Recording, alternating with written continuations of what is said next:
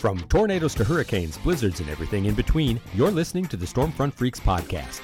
The Stormfront Freaks are former television meteorologist Mark Massaro, digital meteorologist and weather producer on the Weather Channel app, Dina Knightley, former on-camera meteorologist at the Weather Channel, Kim Cunningham, meteorologist and social media manager at Agora Pulse, Jen Watson, and I'm your announcer and Skywarn Network coordinator, Mark Johnson.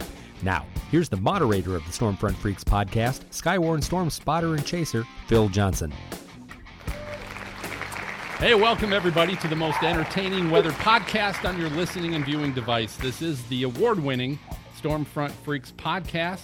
If you happen to be listening for the first time, thanks for looking us up. And don't forget to visit stormfrontfreaks.com to access our library of past shows with famous guests from the weather industry, like John Gordon of the NWS office in Louisville and Rick Smith of the Norman, Oklahoma office, just to name a couple of our National Weather Service guests. But this is episode 89 tonight, and we are with the Warning Coordination Meteorologist at the Fort Worth, Texas National Weather Service office. Jennifer Dunn is here tonight. Yay! So looking forward to talking to Jennifer. We're also going to play our lightning round game show with Jennifer.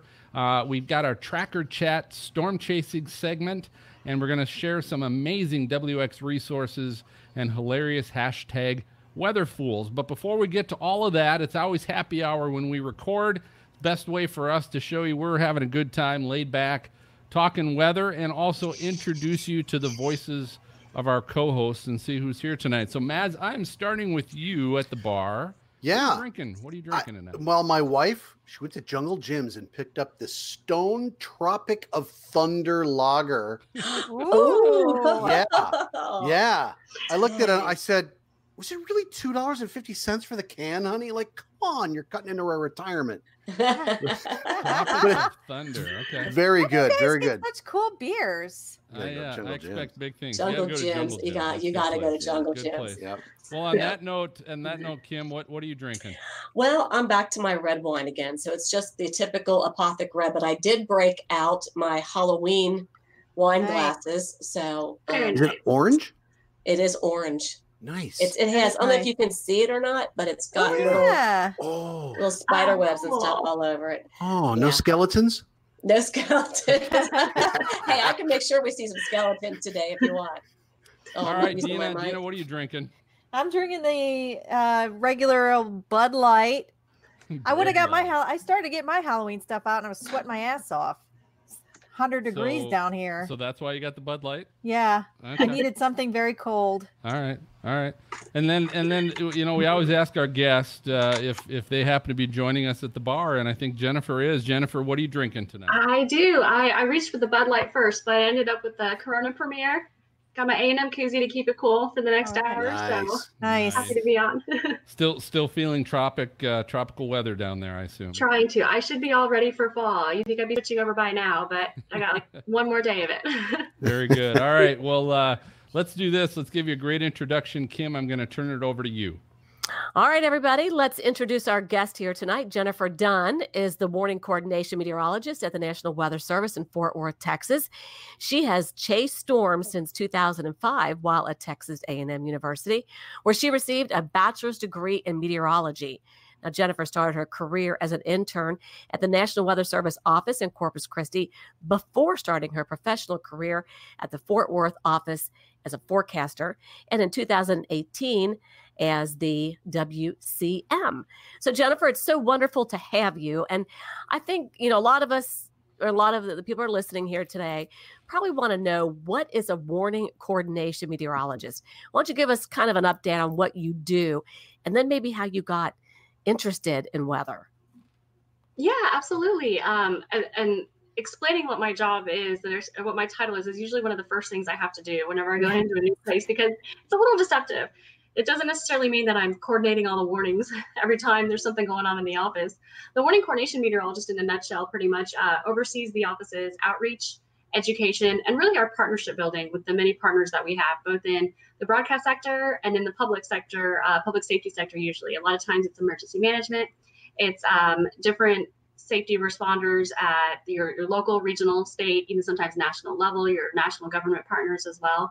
So we spend a lot of time working with our partners to make sure that they're getting the right information that they need, that they are receiving it, and it's coming in a way that works best for them so that they can utilize it to go on and make the decisions that they need to keep their community safe and resilient. So that's kind of in a nutshell what a warning coordination meteorologist does, along with a lot of other things. In particular, we're one of the managers in the office, so anything that comes along with that realm, whether it's budget items, purchasing, personnel issues, anything that needs to keep the office running, we work with our other managers to keep that in check within the office or keep that going. Jennifer gets to fire people. Oh, I do not have that. Oh, okay. Oh, that's I a do not have bummer. that, at least not directly, at least. So I don't get to do that. Don't have to worry about that, thankfully. Yeah, that's a bummer. So that sounds like you have more of a normal schedule. Do you have to rotate shifts too? So normally I'm, an 8 to 4, 8 to 5, 9 to 5, whichever works for the WCMs in the different regions. So not necessarily in shift work anymore, but I do cover shifts still occasionally. So I have to do some of that. I think I've got some midnight shifts coming up here over the next couple of months. So couldn't quite fully escape those, but majority of the time, yeah, I'm off of shift work now and on more of a normal schedule. But when the warnings come in, it's all hands on deck, right? Sometimes it depends on the scope of the event. Bigger events, or I should start out smaller events that are maybe 1 or 2 storms impacting only a small area within our county warning area, which is our area of responsibility. Might only require, a handful of people or less, just depending on what's happening.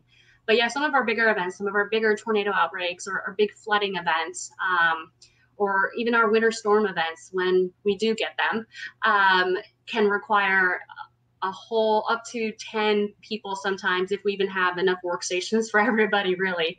We can be limited sometimes by the amount of workstations that we have that people can actually work on. So it just kind of varies, and we leave it up to the lead forecasters, usually working as a team with the rest of the staff that's there at the time to figure out how many people we need and how we're going to manage that. How many are there, like all together? So altogether, meteorologists, about an average for an office, I believe what we have close to right now is 15.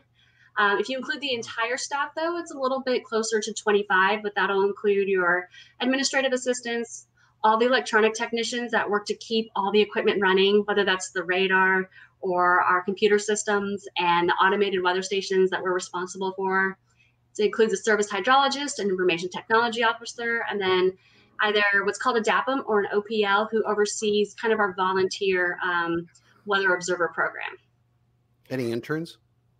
So the interns, the National Weather Service recently got rid of the term intern. Our interns used to be our entry-level meteorologists, the ones we hired out of college. They came in as interns and then they graduated up into forecasters. We actually we just got rid of that term within the last few months, and now they all fall under the umbrella of meteorologist. So they're still entry-level meteorologists doing their training to apply for or be bumped up into a forecaster position. So true intern-wise, we do still have student interns during the summer, usually, and sometimes we have volunteers throughout the summer and sometimes at other parts of the year too. So that fluctuates. So they go from stewardess to flight attendant? Yeah, something like that. Pilot to pilot. So what type of weather is most difficult for you guys to handle? Is it the winter weather? Is it severe weather? Which one is the toughest, you think? I think for here in North and Central Texas, the toughest one is probably winter weather, because we seem to be right on the border of where you transition from winter weather to no winter weather. And it doesn't happen too frequently here, but we do still get at least a few events each winter. But that seems to be one of the most challenging things, I think, because we're in that transition zone. Also, the models have a more difficult time, not all the time, but sometimes, helping us to figure out, exactly kind of what's going to happen and where. A lot of times our partners want to know exactly where that cutoff line is going to be, but they understand the imperfect science that we work with also, thankfully. So I think sometimes the models can struggle with a lot of times with precipitation type, which will make it a little bit more difficult. If we're not really planning for ice, we start out with ice, that can be a problem. Or if we transition to snow faster, things of that. So it takes a lot of experience and a lot of review every year for us, because it does happen infrequently, but it still does happen enough to where we're constantly trying to keep up with it. I've noticed that a lot on storm totals, especially snow. Like just to the north of you, I'm trying to think of the smaller city that's just to the north of Dallas. Plano or something? Plano, McKinney, Plano, Denton. Denton. Yes. Denton always like there'll be snow down at Denton and then nothing in Dallas. Yes. It seems like that I-20 corridor right there through the immediate Metroplex area is a pretty good cutoff line for where the winter precip may end. Not saying that we can't or never have had winter precip, obviously south of there. As you know, it's been on Galveston Island, or it's been on South Padre before, down along the coast. But for us, yeah, the majority of that cutoff line ends up being right there along I-20 through the DFW area. Even east of there, sometimes we don't see a whole lot. Sometimes that I-20 is the same thing in Atlanta. Okay. Yeah, Or the I-20 is Ohio that. River. Yeah. Right. That's a good marker. Yeah, it is. You think it would be easy to reference, but as I've discovered, there's a lot of people that don't know what side of the interstate they live on. So that becomes a big messaging challenge also. Is there a lot of drinking going on down there or what? How do you not know? I plead the fifth. I'm not in Texas. They have big beers in Texas, man. Yeah, that's right. The barbecue. They don't mess around. We've got enough breweries around. So Jennifer, tell that's me a little good. bit about what kind of tropical weather have you seen? Obviously, you're kind of north there into Texas, but what have you seen in your time there? So we've had a few tropical systems that have made their way up into the north and central Texas area. I can't remember exactly which one it is, but we had one that was weakening from a tropical storm to a depression in like our far southeastern county, where we had to issue, I think, a tropical storm warning just for the wind speeds in that area. But as far as our area goes, in my time there, that's the only time that we've actually had to issue any tropical products. However, we have had the remnants of tropical storms as they've kind of weakened as they've come in, such as Tropical Storm Hermine, I believe it was in 2008, if I recall correctly. And while it had weakened, I don't even believe it was no longer a depression anymore. It still had kind of that flow and that structure around it that it actually spun up a couple of tornadoes in our area. So we were instead dealing with severe weather and the remnants of it also. And then while we haven't seen a whole lot up here, I actually deployed down to Corpus Christi for Hurricane Harvey and spent the time down there helping them. Yeah, since I had started my career there and they needed some help, they asked if I could come back. So I went down there and spent, what did we spend, 2 nights sleeping in the office and just kind of watching where it was going to go, because Corpus was right in the path of it, or the main track of it. And then it made that shift, unfortunately. And then, of course, the heavy rainfall in Houston. So I'm in Corpus trying to help out there and get out, and my family's getting flooded or could be flooded in Houston, and I'm going back and forth. So that really is the extent of my tropical experience. But Harvey is like throwing it in and learning to swim right there. Yeah. Pretty much. I'd spent 3 summers in Corpus as a student intern, actually, as you mentioned. So there had been one tropical storm, I think Tropical Storm Bill in 05, I think, or 06. No, 05. 04, I think it's 05. I think it was 05. Yeah, I think it was that. But that, again, it went in east of Corpus Christi, so we were on the drier west side and didn't really see a whole lot. So Harvey was a big change, and I was happy to be down there to help. Thankfully, I went in and I kind of helped with what we call decision support, kind of their briefing structure, and I worked a little bit of radar for them, which is a whole nother ball game too than severe weather radar operations, and helped with their messaging. So I'm thankful that I was able to go in and help them with that while they could concentrate on other things, including their own families. Now, did you grow up in Texas? I'm not hearing an accent or a y'all or anything. I haven't said it yet. Actually, I am born and mostly raised in Texas. I'm originally from the Houston area. A little bit. A little bit, yeah. I'm not a true Southern. Houston. I'm from the Houston area, but I have lived in the Chicago area about a few times, 3 times, I think. 3 times. When I was young, I know it was back and forth. My dad he's retired from there now, was in the oil and gas industry. Okay. So between Chicago and Houston is where we lived. Oh, I see. Yeah. Go Bears. Yeah, they still cheer for that. My extended family's still up there, and they're all still Bears fans for the most part. Yeah, they are diehard fans, that's for sure. Yes. So why don't you tell us how you got started in weather? We always ask this question. Yeah, absolutely. So a lot of people, especially when I was listening back on some of your previous podcasts, a lot of people point to a certain event that drew them in. And I can for me, it wasn't an event, I should say. I can remember specifically, I was sitting in an 8th grade class. I think it was math, but I'm not completely sure. And I was looking out the window, obviously not paying attention. And there was a thunderstorm in the distance. And it just dawned on me that I'm very curious about thunderstorms and how they form and how they operate. And it was kind of like that day I decided I wanted to go on and study weather. And for whatever reason, that stayed with me all the way through. And I went on to get my degree. So that's really what got me into weather. That's amazing that you didn't pick it later. You know how you go into school and you try something and then you change your major and then. Yes. I know. I don't know how I was so lucky enough to stay with the same degree all the way through. That's great. Yeah. Because so you went to Texas A&M, then you interned, right? Then you interned because it seems like with the National Weather Service, somebody like me could never get in. You pretty much have to be born into it, don't you? I've always kind of joked with it's hard to get in. Yeah. You have to intern and get in.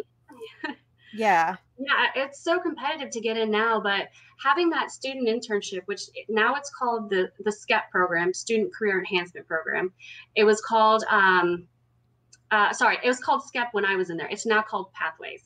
That really helped get my foot in the door. And that program really does give you a leg up to have a permanent position within the Weather Service.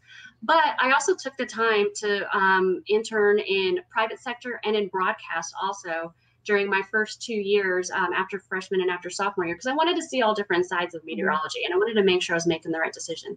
And honestly, if it wasn't for that, I don't think I would have been as driven to stay in the Weather Service. So I'm very thankful for that opportunity, which my student advisor actually drove me towards. I don't think I even really knew much about the Weather Service until he said something. So I'm very thankful and appreciative to him for that. So getting coffee and dry cleaning helped? Is that what you're saying? For people Not that type of internship. Okay. Actually, the private sector, maybe. Yes. Yes. Okay. So here's the key. Enough of these softballs from my fellow cohorts. Okay. I'm bringing the fastball, Jennifer. Okay. Were you at the AMS meeting just recently? No, actually. In Alabama, you weren't. Okay. No, I have not. So Sharpie Gate. All right. Okay. So, for those that don't know Sharpie Gate, during Hurricane Dorian, the White House had a video of some sort, but they took a Sharpie marker and they extended the National Hurricane Center's cone of potential forecast for the path and extended it with a Sharpie marker to go a little bit into Alabama and kind of go in the direction maybe they were wanting it to go. But the backlash from that is that NOAA, which is kind of the boss of the National Weather Service, issued a statement, I think under pressure, it seemed, to kind of back up what the White House was saying with their Sharpie, which I think was perceived to the National Weather Service as being kind of a slight against them, and the fact that they were saying no, don't, because there was an uproar in the public that they thought this was, oh no, it's coming to Alabama, and the National Weather Service, I believe it was in Birmingham, had to say, no, it's not. Don't worry, it's not coming. And NOAA kind of contradicted that a little bit.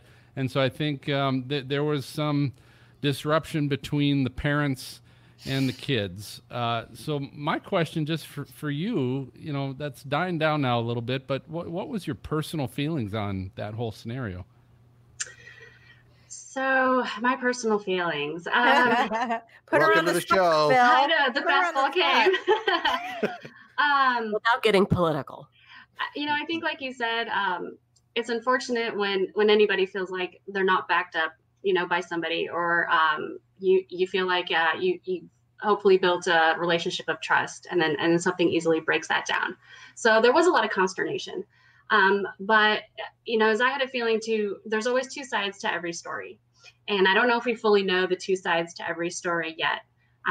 There's talk too that there will be further investigations, and maybe someday we will or won't know, exactly what happened.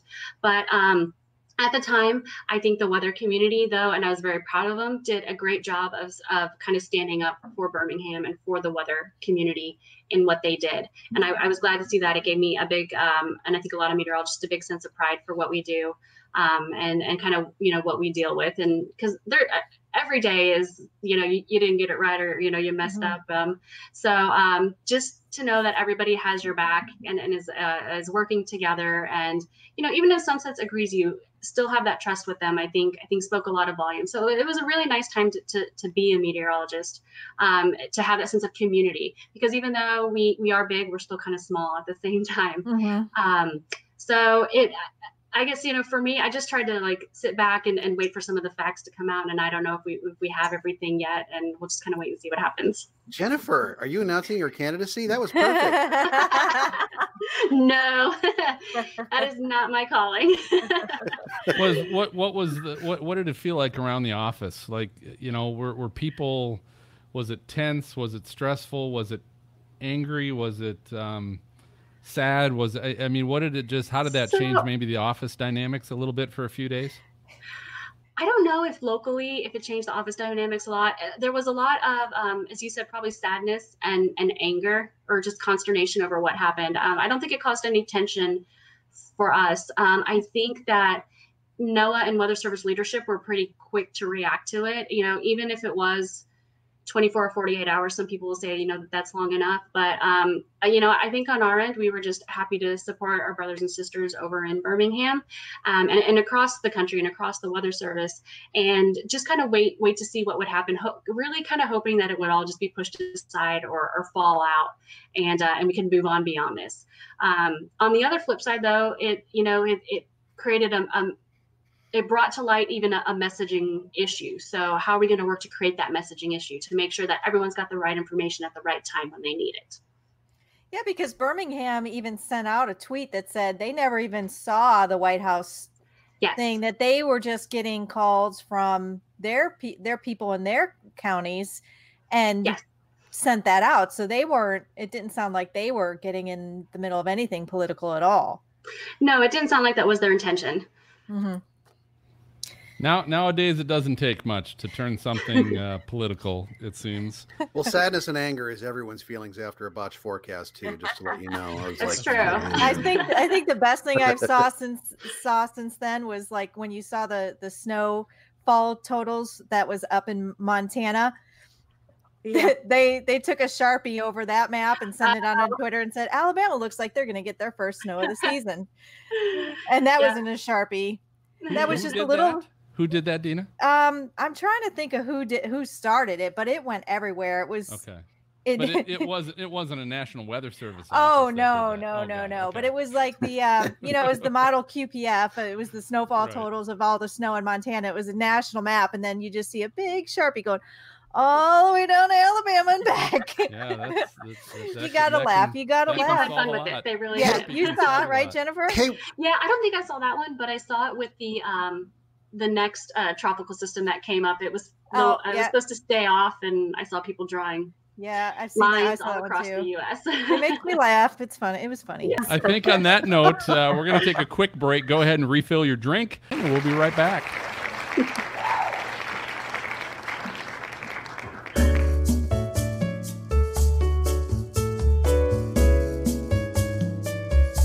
Helicity.co is the leader in weather-themed clothing and accessories for the Stormfront Freak and you. Besides a creative line of weather-themed t-shirts, footwear, bags, and more, they also carry an exclusive line of Stormfront Freaks podcast gear and drinkware. Get a 10% discount on your entire order when you use the code SFF for Stormfront Freaks at checkout. That code again is SFF. Find it all at Helicity.co.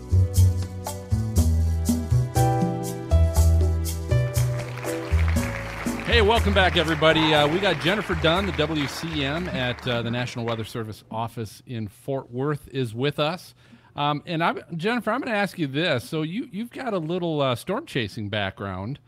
which a lot of our listeners are going to be excited about. So I want to know two things. I want to know a little bit about maybe some of your storm chasing highlights when you did that.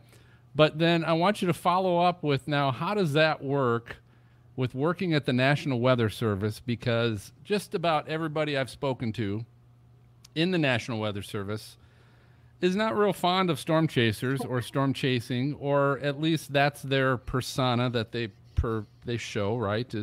And especially at spotter classes and things of that nature, it's all don't go chasing storms.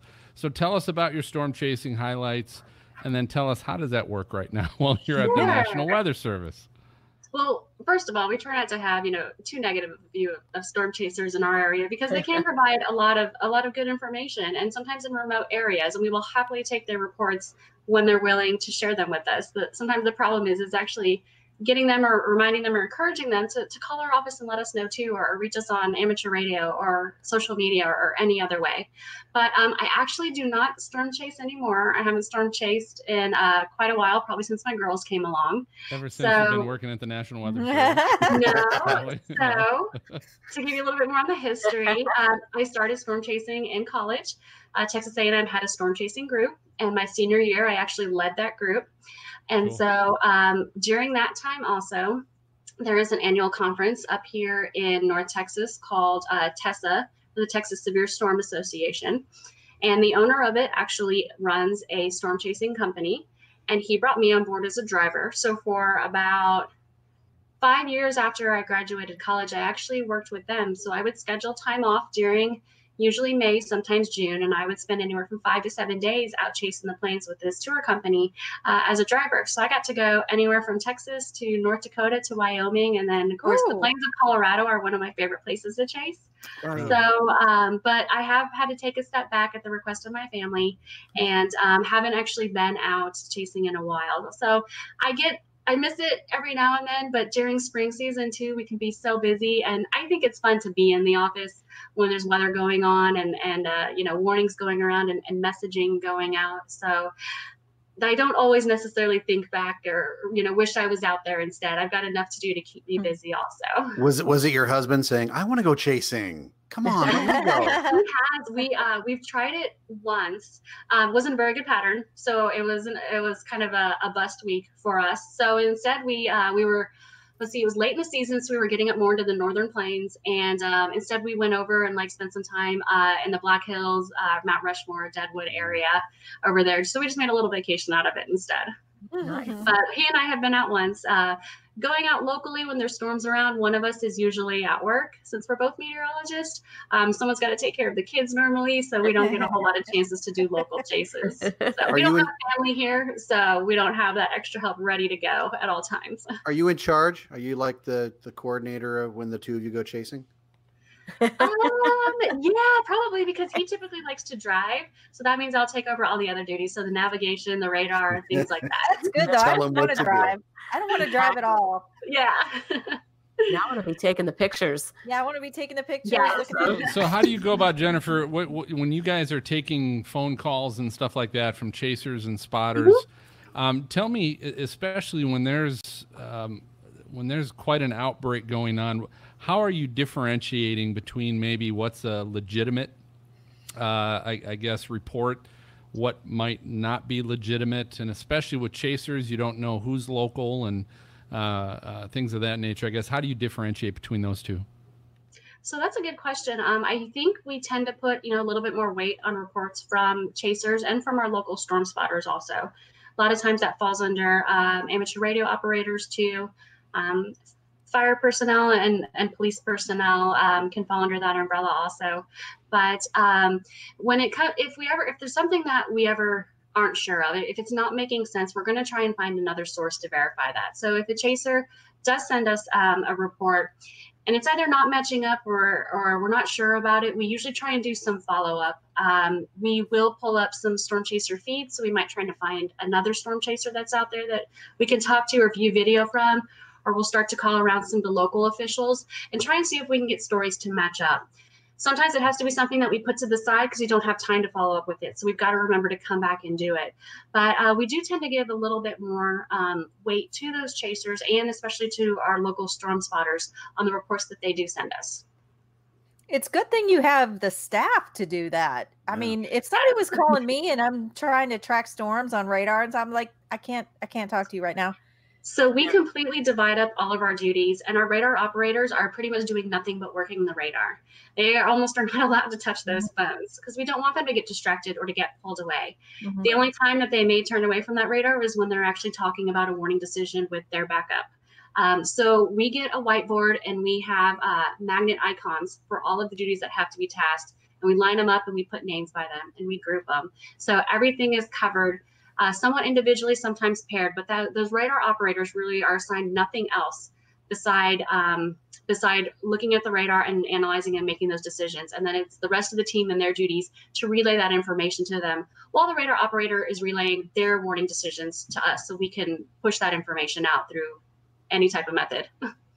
Does the radar operator make the warning, or do they tell a different person? No, so the radar operator is responsible for actually analyzing the radar, making the decision, and issuing the warning. It can all be done from the same workstation. So, and then usually we have a backup or a secondary radar operator, and that person might just be kind of a second eyes on radar, or somewhat of a helper. You know, if there's two storms that need warnings, you can only handle one at a time. So the radar operator will tell the second radar operator, can you issue the warning for this storm? Or can you take a look at this storm while I'm looking at this storm?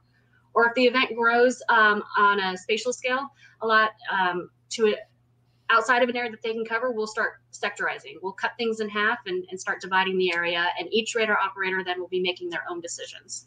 So if you have a really long squall line, you guys can kind of split it up. Yep, I-20 sometimes is a good divider. But yeah, we'll split it up.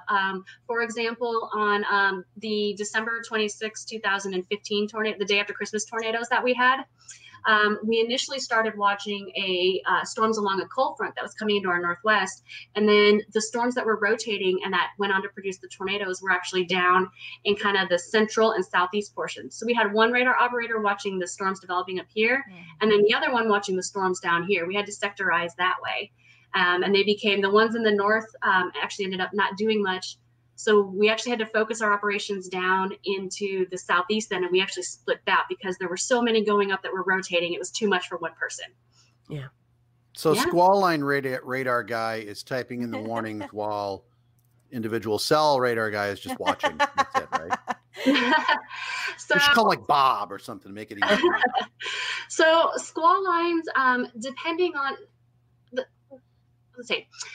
Squall lines, sometimes it'll be, at least sometimes in our area, it seems like just a portion of the line is really severe. So it might be a case where the main radar operator is really focusing on that. And the second radar operator might be assigned the rest of the line, but because they don't have necessarily too many warnings to handle, maybe not any at all, they will help that first person just keep an eye on things. They don't necessarily have to issue the warning for the primary radar operator, but they might say, hey, did you see the storm in Wise County, for example, or have you looked at that in a while? So just to make sure that we're covering all of the areas. But you're right, a big squall line coming through, we might just split the area in half, and each one is probably talking to each other, but they're issuing their own warnings. We try and encourage just a lot of team communication, and it doesn't have to be just the radar operators. We've got a warning coordinator usually, and probably somebody else who, maybe somebody who's watching hydro or flooding, and they don't have a lot to do at that time, so they can help keep an eye on the storms for the other radar operators too. Kim, that is so nice, isn't it? We used to wear like 5 hats. Okay, now I'm going to type in. Now I'm going to, you, master control, get over here. You know, it's amazing crazy. how it's changed. It's taken us, quite a few years to get to that, but we're thankful to have the staff that we do, and to be able to redo our operations to operate that way. It just works more efficient and better for us at our office. Yeah, that's awesome. Good. Have you ever thought of going being a TV meteorologist? I have. I did that internship in broadcast meteorology, and it was good experience. I'm not sure that well, during that time, I guess I realized that I liked the Weather Service a lot more. I liked being in the science and being there helping to make warning decisions. So that kind of led me over onto the National Weather Service side. But while I had my broadcast, I was very thankful to see that side of it. And also I used that time, I actually made demo tapes. I don't think I have them anymore, but I made demo tapes and I was ready to go down that path too. So yeah, I considered it for a while, but the National Weather Service and all that they do just kind of pulled me in at the time. Yeah. I was going to ask you, Jennifer, is Aries big in North Texas there as far as radio? And, so we have Aries and Races. Some counties will have 2 groups, but some of our bigger Aries groups are going to be in the immediate Metroplex area. So Tarrant, Dallas. Tarrant is where Fort Worth is. Dallas is where Dallas is. Plano, McKinney is in Collin County, and then Denton in Denton County. They usually have some of our larger groups of Aries and Races. What about Sagittarius? There's a lot of Sagittarius. I think more than Aries and Races. So for those who don't know, tell what Aries is. So even I sometimes have a hard time keeping up the difference between Aries and Races, but they're essentially groups of amateur radio that each one kind of operates by some different rules. Some are tied more to emergency management than others, but it's a way for amateur radio, and they go through the storm spotting class to kind of be involved in organized Skywarn or storm spotting group operations, along with many other things in the area. Cool. Very cool. Oh, I hear the thunder. Yep. That's Tropic that's of the Thunder. sound. Yeah, it is time for our lightning round. So Jennifer, this is our game show of flashy questions that we always play with our guests. And you are a mother of 2, correct? I am, yes. Sons or daughter, or both, or what do you have? Both girls. Both girls. Both Okay, girls. So this might be good. So tonight, what I'm going to play with you, we're going to call this Disney Speed Round. Okay. So this is As long Disney. as it's only the Disney princesses. Well, I can't promise that. But I can promise you that all these questions are going to have something to do with Disney, and we're going to just rip through them. So here's what I'm going to do. I'm going to ask you the question, and I'm basically just going to give you a few seconds to come up with an answer. If you can't, we're just going to keep moving on to the next one. Okay. Okay, and we're going to go ahead and kind of rip through these quickly. So, are you ready? No, but let's go. Okay, here we go. He's honest. First question: in the Jungle Book, who teaches Mowgli about the bare necessities of life? Haven't seen that one in a while. I can't think of it. All right. Cruella de Vil is the villain in which Disney movie? I'm sorry, who was the name? Cruella de Vil is the villain in which Disney movie? 101 Dalmatians. Yay! That's correct. Yeah, What is the name of the boy who owns Buzz Lightyear in the movie Toy Story? Andy. Tina. Here we go. Which didn't Disney say anything. princess has a Hey, be quiet. This is speed round. Which Disney princess has a raccoon as a sidekick? Pocahontas? In the movie Frozen, which song does Elsa sing as she builds the castle? Let It Go. In the movie Finding Nemo, which country has Nemo been taken to? Australia. What is the name of Bambi's rabbit friend? Thumper. What does the crocodile swallow in Peter Pan? His hand? Hook's hand? The character Bert was played by which actor in Mary Poppins? I can't remember.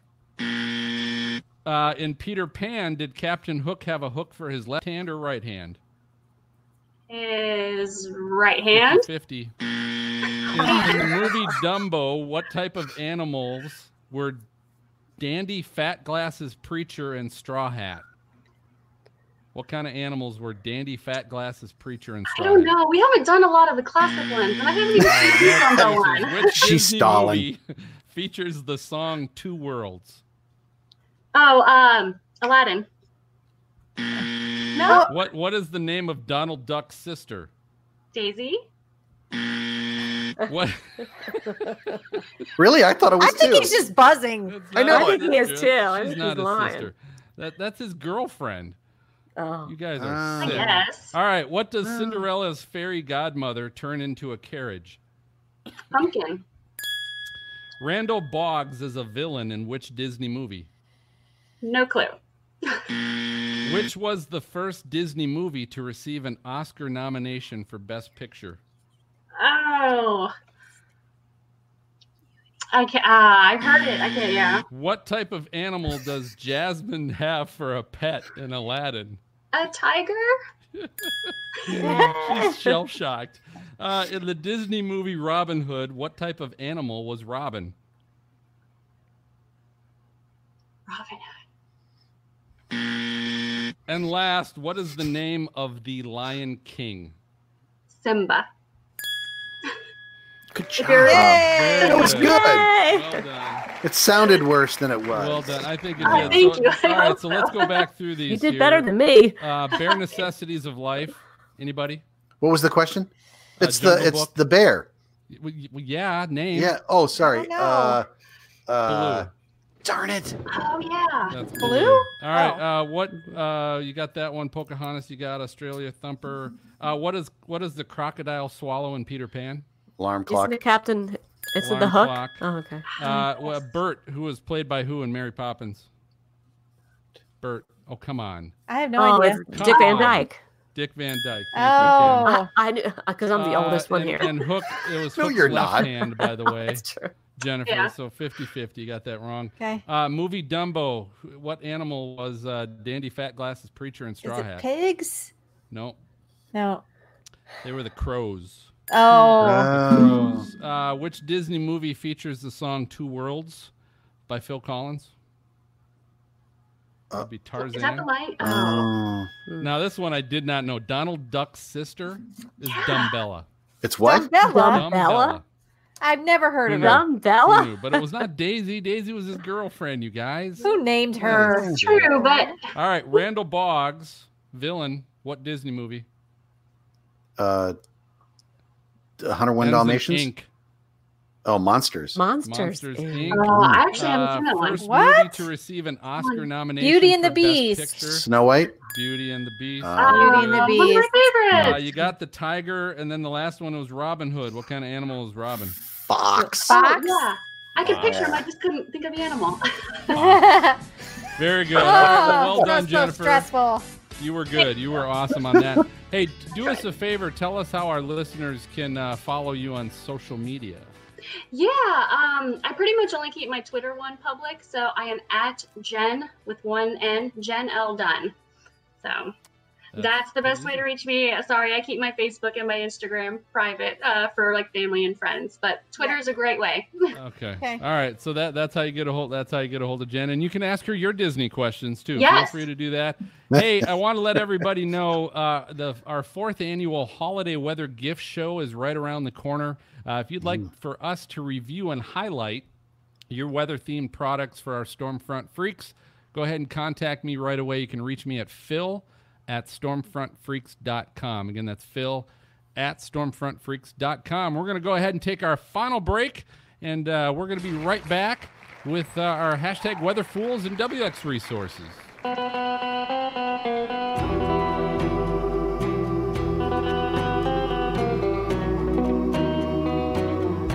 Hi, this is Rick Smith, Warning Coordination Meteorologist at the National Weather Service office in Norman, and you're listening to the Stormfront Freaks podcast.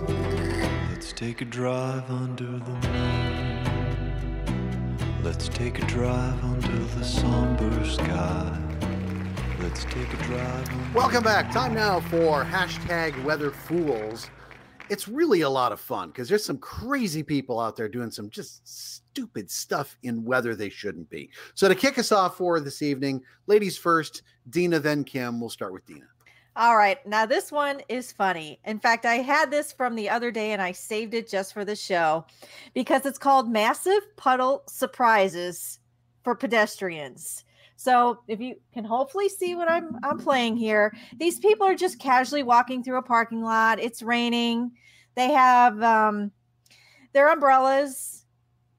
And then boom. I know. It's like Groundhog Day. Watch like, that step. It's a doozy. Like they must have fallen into like a manhole. It is Oh, so no. deep.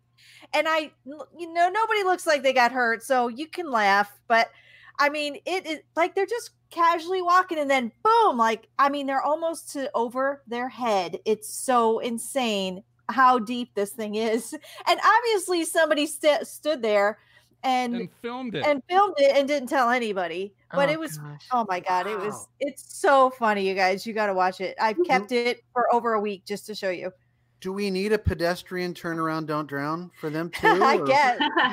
And the funny thing is, they didn't know. They were just kind of like, boom. That's a good one. I look forward to seeing that one all blown up. That's a good one. I watched it many times. Thank you, Dina. All right, Kim, can you beat that? I think I can. It's weird. We both have disappearing people, but okay. So this is winter weather though. From a couple of days ago, and we've talked about this before, guys, about people jumping into piles of snow, and it makes me cringe because I think I told you the story of what happened to somebody in Germany when I was stationed over there. They jumped into a pile of snow and got impaled. So when I see these things, it just freaks me out. And this, I guess I can't tell if it's a young lady or a young man, decides they're going to jump. This is in Montana, off of like a big snow pile down into a little one that's farther away from them. So we'll put it in motion. You'll see, stand up. I think it's a girl. And she just kind of jumps right into this and just totally disappears into the snow. I mean, she's gone. And so you have no idea if she's okay or what has happened under there. But this was from ABC News, by the way. So this was just, to me, was insane because you can see what she's standing on. There's like twigs and branches standing up. And so you don't know what's under there. I just don't understand how people can just jump into these things and not know. If ABC aired it, she was probably okay. Yeah, probably. Yeah. She's like an Olympic jumper, though. Do you see that whole setup? I did. I mean, she had Very impressed. She definitely, had that form and everything going into it. So a triple backflip. Exactly. Just be careful. I know it seems like it'd be so much fun, but I just worry so much. But anyway. Thank you, Kim. That was You're good. welcome. You're right. Cool. All right. So, Phil, you've got how many? I've got 6, so I'm going to rattle these off, and these are mostly all for Jen tonight, Jennifer, who's with us.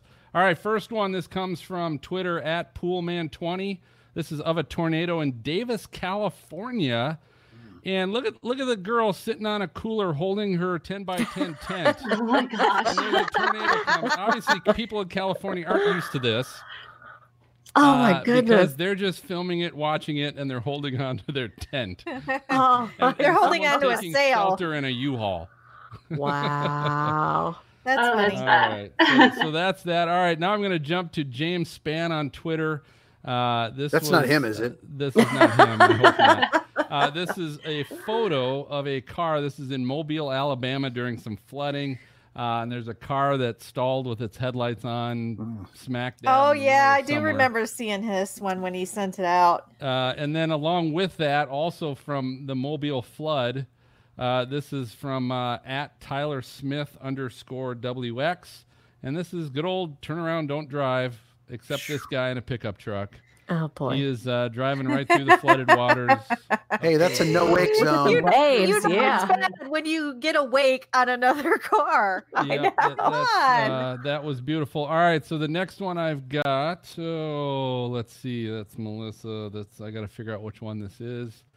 This is Houston, Texas. This is at Marco _C11. He is in a Hummer.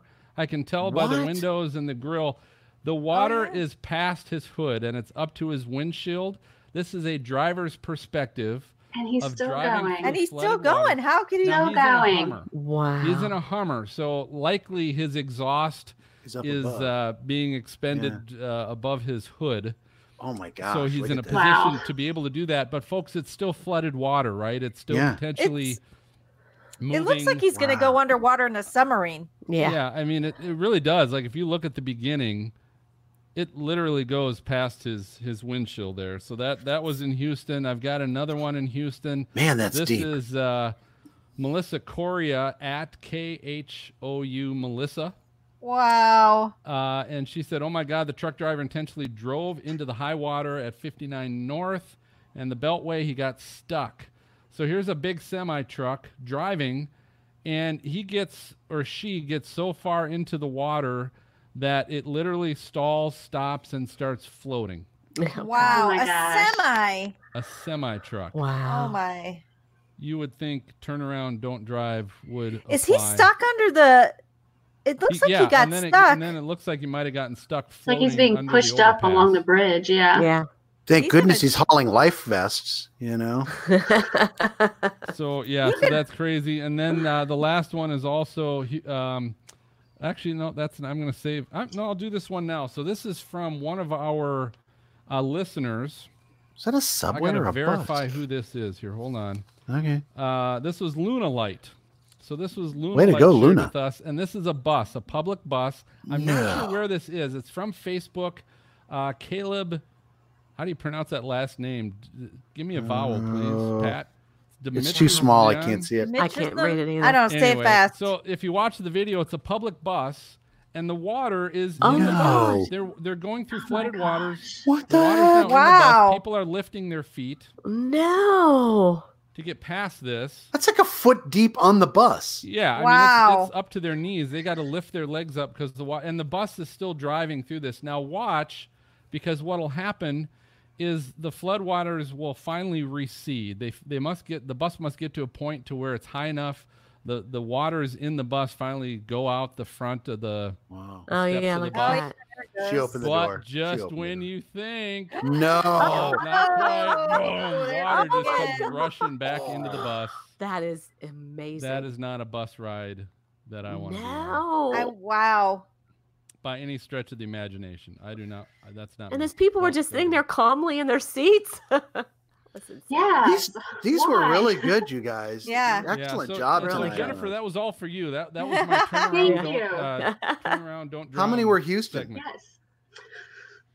3 of them. At least two Three of them. Houston. Yeah, Two. maybe Two of three. them Yeah. were Houston. What's that Two of them. saying, Jennifer? What's that? 3 of them are Houston. It doesn't say anything. They didn't listen. How's that What it slogan says is that it floods a lot there. Oh, yeah. Thank you, Congresswoman. All right. Let's see. Okay, so hey, in case you missed any of those, you can go to stormfrontfreaks.com, go to the show notes section, and you can check out our weather fools, and they are awesome. They're very, very good. So when we get all these edited, I'm gonna look at them so I can see them all bigger myself. So, all right, Phil. All right, episode Dina, 89. Forgot. Yeah. we're gonna flip it to you because it's time for our WX resources. All right, so the WX resources, the part of the show where you get to share the cool weather websites, apps, anything that's cool in weather that you want to share. So, Jen, I heard you have a WX resource. I do. I have two that hopefully you all already know about, but just in case you don't, they are both associated with the National Weather Service. And for one, if you haven't heard of the National Weather Service's Jetstream, just like the jet stream up in the upper parts of the atmosphere, or middle to upper parts, it's actually our online weather school, and it went through a revamp over the last couple of months. So I think it's really well organized with a lot of good and new information and printouts and lessons on there. If you're interested in kind of learning a little bit more or just need to reference something, you can, I think it's just weather.gov/jetstream, or if you Google Jetstream National Weather Service, you should be able to find the link there. Oh, cool. And then the second one that I can think of is they used to be called the Warning Decision Training Branch. Now it's the Warning Decision Training Division, but they have a whole host of online radar webinars that can help give you, and majority of them are open to the public. But if you're interested in learning a little bit more about radar analysis and how to use it, how to interpret it, also it goes into convective storm modes and a little bit of mesoanalysis and environmental characteristics for that. If you go to the Warning Decision Training Division, you can find those webinars that are on the website, and hopefully be able to kind of go through those. It's the same training that Weather Service forecasters go through for the most part. We also do finish up with a 1-week in-resident course that we're required to do that kind of draws it all together. But at least some of the webinars and some of the analysis that and training that we're doing also is available out there for the public, also in some cases. That's cool. So those So are the if two you- that I have. Yeah, if you want some cool, That is cool. correlation coefficient. Yes, you can learn all about dual pole products, and Yeah. you might have to go through it 4 times, but that's okay. Okay. It was Thanks, so Jen. cool that you guys Yeah. had. We had paper. like try and do 3D with a piece of paper. You're like, Yes. Yeah. Back in my day. I know. Oh my Hey, god. Trey, hey, We're remember? so thankful now. So Phil, you have a weather WX resource, right? I do have one, and I'm cheating because I'm taking this one from one of our listeners who shared this with us, and this was actually Parker Owens shared this with us, who's followed us quite a bit. But this is called Thanks, Weather Parker. Star Yeah. 4000. Weather Star 4000 Plus, I guess. I should probably give it its due. But basically what this is you go to this website. We'll have this in the show notes. But you can type in what city you're at and what kind of weather you want to view. You can also set up a little scrolling text to the bottom. But what it is it shows you the classic Weather Channel weather at the 8s. Oh, And so it goes through the travel Old school. forecast. Yep, this Wow. is total old school, kind of cool. I put in Cincinnati.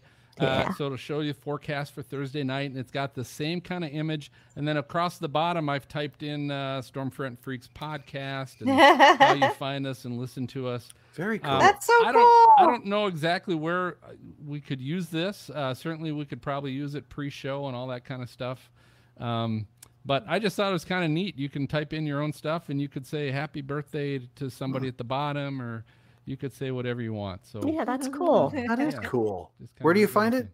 thing. It's not going to Alabama. I'm not going to say, yeah, but I can't. I don't even know. It doesn't make sense what the web address is. It'll be in the show notes. I'll just say Okay, that. gotcha. Oh, that's Thanks. a crazy yeah. Ugh. Yeah, so kind of That's cool. Anyway, All right, Kim, you have one, right? I do. Can you see it? pulling it up. It's coming. Yay. Yay. Oh my goodness. All right. All right. So, Phil, you got me thinking about, the holidays coming up and graduation too. A lot of people graduate in December. And I thought, I had such a great graduation present from my mom. It was the Glossary of Meteorology many years back when I graduated. And I thought, hey, the AMS, they've got a bookstore. Why don't I share this with everybody?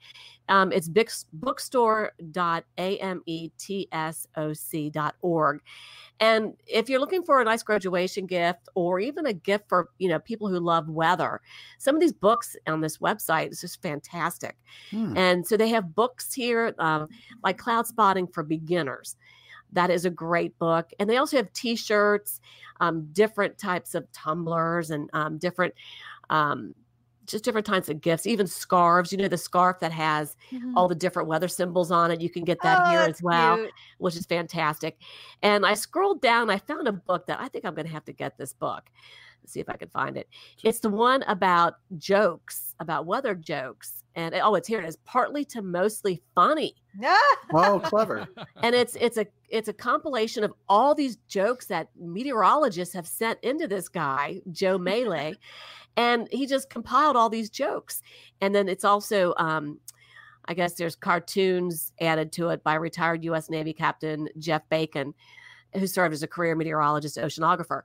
So I thought this would be a great book. And we should get this just for, maybe we should tell a joke every time we do a podcast. But there's all kinds of good stuff on here, you guys. So books, different, shirts, T-shirts, and things like that. A lot of good gift ideas. Kim, we have Maz. We don't need a book for that. Oh, that's true. And Yes. everybody loves bacon. Right? That's right. That's right. Anyway, I might get this book. This looks like a good one. Anyway, that's it. Thanks, Kim. Sure. All right, I do have one. And I thought it was funny. I started looking at it. It's called weathernerds.org.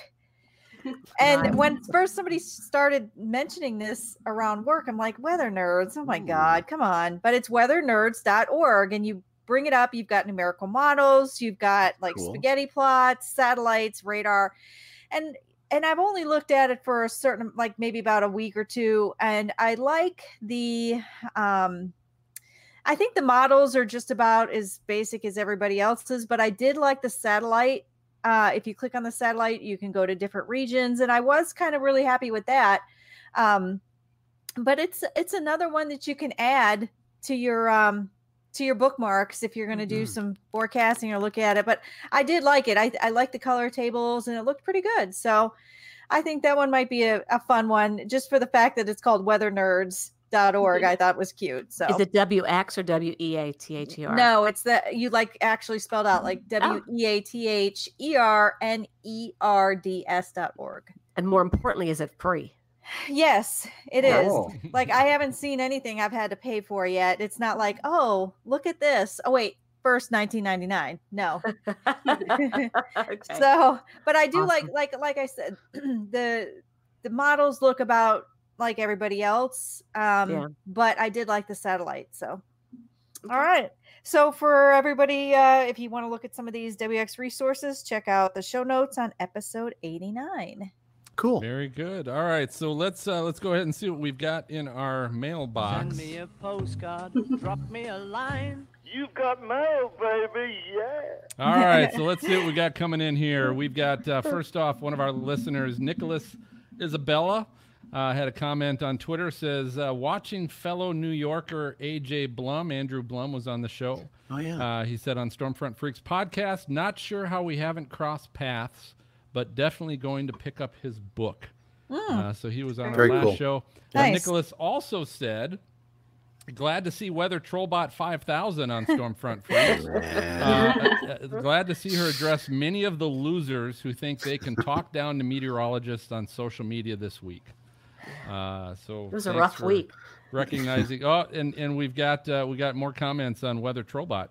This Seriously? was from meteorologist Mike Augustaniak. He was actually one of the meteorologists up in Twin Cities that was interpreted by Weather Trollbot 5000. He said on Twitter, he said, "Laugh, LOL. Oh man, this is a great idea. Well played, well executed. Honored to be included." Nice, So Bill. take that, Maz. And then Josh Morgerman was also a Weather Trollbot 5000. I don't know, what do you call him? Not a victim. He was sort of. Yeah, sort of. Target. Josh Morgerman, Twitter, he's at iCyclone. He said, "Wow, it freaks me out how accurate Weather Trollbot 5000 is. It basically read my mind. I feel ... exposed." Well, it goes from PG-13 to TV MMA.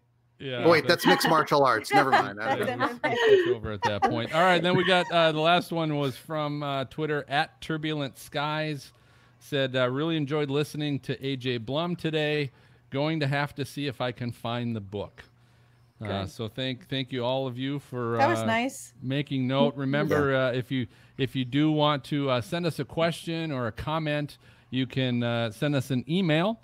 You can send it to questions@stormfrontfreaks.com, or you can just jump on social media. We're on Twitter @StormfrontFreak, and just go ahead and tag us on your question or comment there, and we'll try and read it on the next show. So I think, unless anybody else has anything to say, I think that just about does it for the episode. Thanks for listening and watching, but if you'd like to subscribe to the show, so before I get into our next guest, all I got to do is go to your podcast app, hit the little subscribe or follow button, and all that does is it assures that the minute we upload another episode, it's going to show up right in your little podcast inbox, so that you can listen to it right away. It's free. It doesn't. We don't have a charge to do that. And also, if you enjoyed watching us, give us a great review on your podcast app as well, especially on Apple Podcasts. If you give us a great written review, we'll make sure we include your name as well. I do want to say a special thanks and shout out to our guest tonight, Jennifer Dunn. Yay! Yeah. Thanks, Jennifer. All right, Thank you guys. I had so much fun. I appreciate you. Yeah, you were outstanding and did a great job. So our next episode now is going to be again in 2 weeks. We're going to be recording on October 17th with Storm and Hurricane Chaser Michael Cook. If you'd like to watch the recording live, it's going to be 9 o'clock Eastern, 8 o'clock Central. You can check out our YouTube channel by searching Stormfront Freaks. So for Maz and Dina and Kim and Jennifer, I'm going to go ahead and signal the all clear, and we'll catch you guys next time. Good night, everybody. Bye. Good night. Bye. Yeah. Thank you for listening to the Stormfront Freaks podcast. Find our bi-weekly show on Apple Podcasts, Google Play, Spotify, iHeartRadio, or your favorite podcast app. And watch our live and recorded shows on YouTube. For show notes, additional information about this episode, as well as past and upcoming shows, videos, photos, merchandise, and more, visit our website at stormfrontfreaks.com. While you are there, check out our live interactive storm chaser radar provided by our friends at zoomradar.com. If you would like to contact us with questions or make comments about the show, shoot us an email to questions@stormfrontfreaks.com or follow us on Twitter or Facebook. Search Stormfront Freaks. We'd love to hear from you. Join us next time and tell a friend about the Stormfront Freaks podcast.